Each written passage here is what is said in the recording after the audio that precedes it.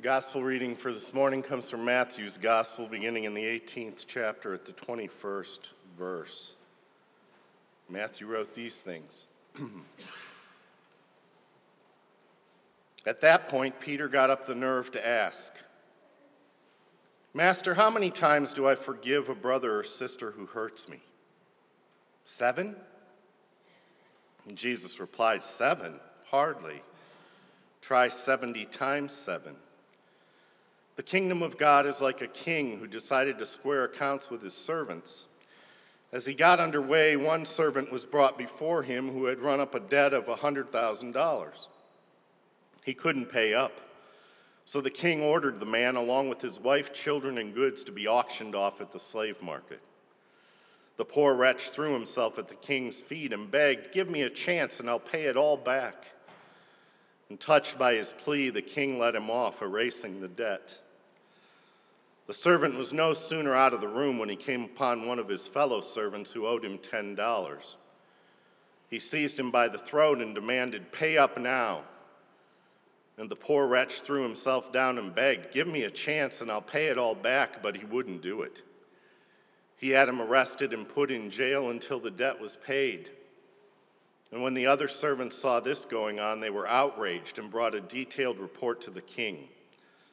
So the king summoned the man and said, "You evil servant, I forgave your entire debt when you begged me for mercy. Shouldn't you be compelled to be merciful to your fellow servant who asked for mercy?" And the king was furious and put the screws to the man until he paid back his entire debt. And that's exactly what my Father in heaven is going to do to each one of you who doesn't forgive unconditionally anyone who asks for mercy. And this is the word of God for the people of God. Thanks be to God. Amen.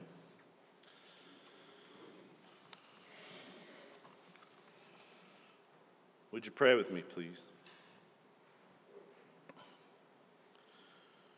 Oh God, in a world where violence seems to rule, we commit to small random acts of peacemaking. Where people are oppressed because they look, act, speak, think, or love differently, we will affirm their freedom. Where people are exploited because they lack the strength or resources to refuse, we will seek to create alternatives. Where people are controlled through threat and fear, we will offer safety and hope.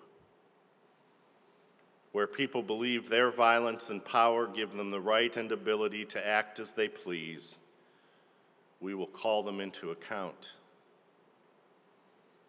Wherever violence is done to another, through physical force, manipulation of truth, or the subtle working of power, we will opt out, we will speak out, and we will stand in opposition through small random acts of peacemaking. Open our ears, our hearts, and our minds to your word for us this day. Amen.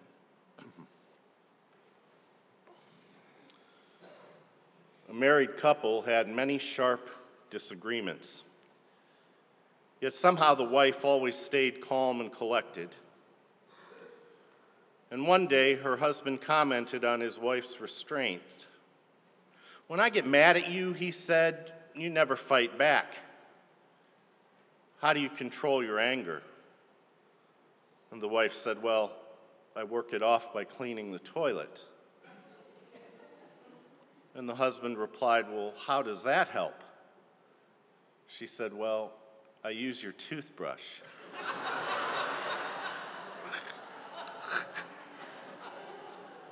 I do want to stand at Mark's and see how many men stop to buy a new toothbrush today.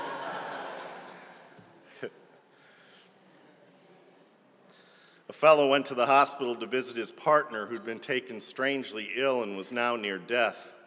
And suddenly the dying man began to speak. He said, "John, before I go, I have to confess some things and get your forgiveness.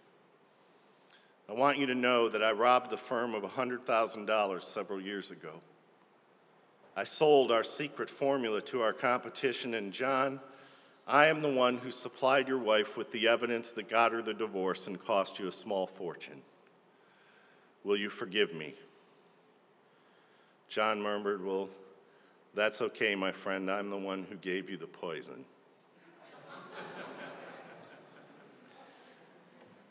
"70 times 7. You know, in a kind of perverse and extreme way, I guess, these two stories reflect our modern attitudes toward the idea of forgiveness. It seems that we live in a balance sheet world that demands justice. Don't get mad, get even. When things don't go our way, we're advised to sue their socks off. Tim Misney will make them pay. In spite of growing up with the advice to forgive and forget, or being reminded that to err is human, to forgive divine, and even our quite regular forgive us our trespasses as we forgive those who trespass against us, you won't find a lot of forgiveness out there. Children can't forgive their parents, and parents can't forgive their children. I know wives who cannot forgive their husbands, and husbands who cannot forgive their wives. There just isn't much forgiveness anywhere. It's really nothing new, though. Because you see, 2,000 years ago, the question was asked, "Master, how many times am I to forgive a brother or sister who hurts me? 7? And you know, really, Peter's question to Jesus was really a good one. Because it was the teaching of the rabbis that a man must forgive his brother 3 times. As one rabbi wrote, and I quote, "If a man commits an offense once, they forgive. If he commits an offense a second time, they forgive him. If he commits an offense a third time, they forgive him. The 4th time, they do not forgive." So I'd just bet that Peter thought he was being pretty generous. He takes the rabbinic teaching, he doubles it, he adds 1 for good measure, and he suggests that it might be good enough to forgive 7 times. But Jesus answers that we must forgive again and again and again. And then he continues on by telling the story of the servant who was forgiven a humongous debt, who then went out and mercilessly dealt with a fellow servant who owed him just a tiny bit. No forgiveness here, debtor's prison. Well, the king heard about what happened, called the servant in, and had him imprisoned because he was not willing to show the same forgiveness he had been shown. And Jesus went on. "And that's exactly what my Father in heaven is going to do to each one of you who doesn't forgive unconditionally anyone who asks for mercy." That is kind of scary. As you who have studied your Bible know, there are several places in Scripture that indicate a quid pro quo when it comes to forgiveness. If we don't give it, we won't get it. And I know we receive God's forgiveness not because of what we have done, but because of what Jesus did for us. But the way in which this story ends holds a harsh truth. The one who fails to forgive really winds up in a prison of his or her own making, really is unable to experience forgiveness for him or herself. So why do you suppose Jesus made such a big deal about this little issue of forgiveness? I think it's because it's not little, it's huge. You know, it's one of the things in this world that has the power for you to change and redeem your past. Think about it for a minute. Forgiveness is a decision about how to deal with something that is already supposedly beyond our reach, the past. One decision that we can always make about the wrongs that we have suffered is to seek revenge, poison your partner, clean the toilet. Don't get mad, get even. Sue their socks off. And the idea behind this is that there is some kind of balance sheet, and there's something now owed to you, and somehow you need to get the wrongdoer to pay. And you need to hear this. To choose forgiveness is to give up that notion. By letting go of our sense of being wronged, we can also let go of bitterness and resentment and open ourselves to new life.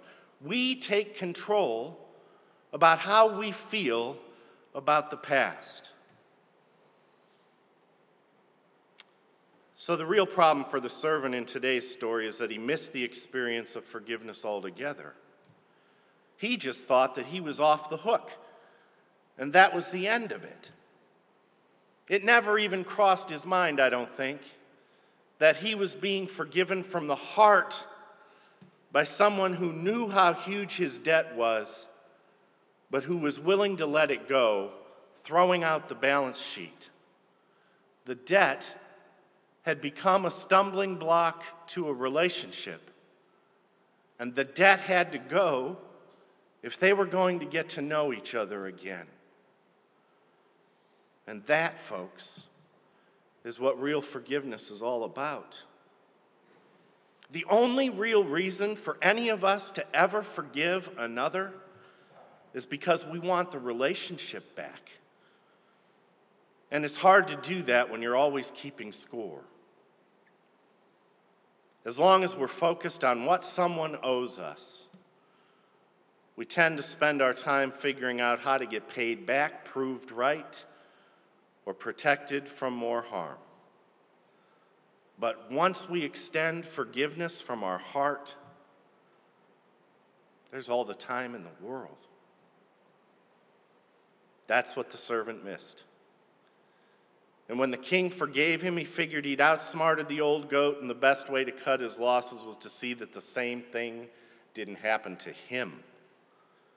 So when his turn came, he did what he had expected the king to do to him. He grabbed his debtor by the throat and demanded to be paid. He had missed his own forgiveness, so of course he could not forgive anyone else. And you know how the story ends. He gets thrown in jail until he can pay his debt, which amounts to the rest of his life. But his imprisonment at this point is really a mere technicality, because the servant was really already behind bars of his own making. By refusing to be forgiven and refusing to forgive, he had already created his own little prison cell where he sat in solitary confinement with the score sheet to keep track of his accounts. And by the end of the story, Peter, I think, thinks he gets it. Do unto others, or the king will do unto you. Only that's not the message, really.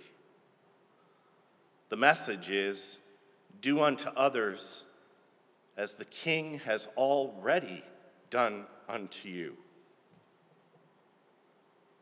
It is a matter of understanding that you have already been forgiven. Hear this today. There is someone who knows all about you, all your good points, all your growth edges, and that someone has already forgiven you for one reason and one reason only.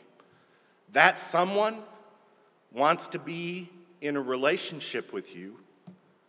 And when someone like that has kept keeping score on you, you should feel kind of foolish keeping score on the people in your own life. So how often should we forgive? Forgiveness, folks, ultimately needs to be a way of life. Throw away the score sheets, like much of everything in life. Grace, you see, it flows downhill. Thanks be to God. Amen.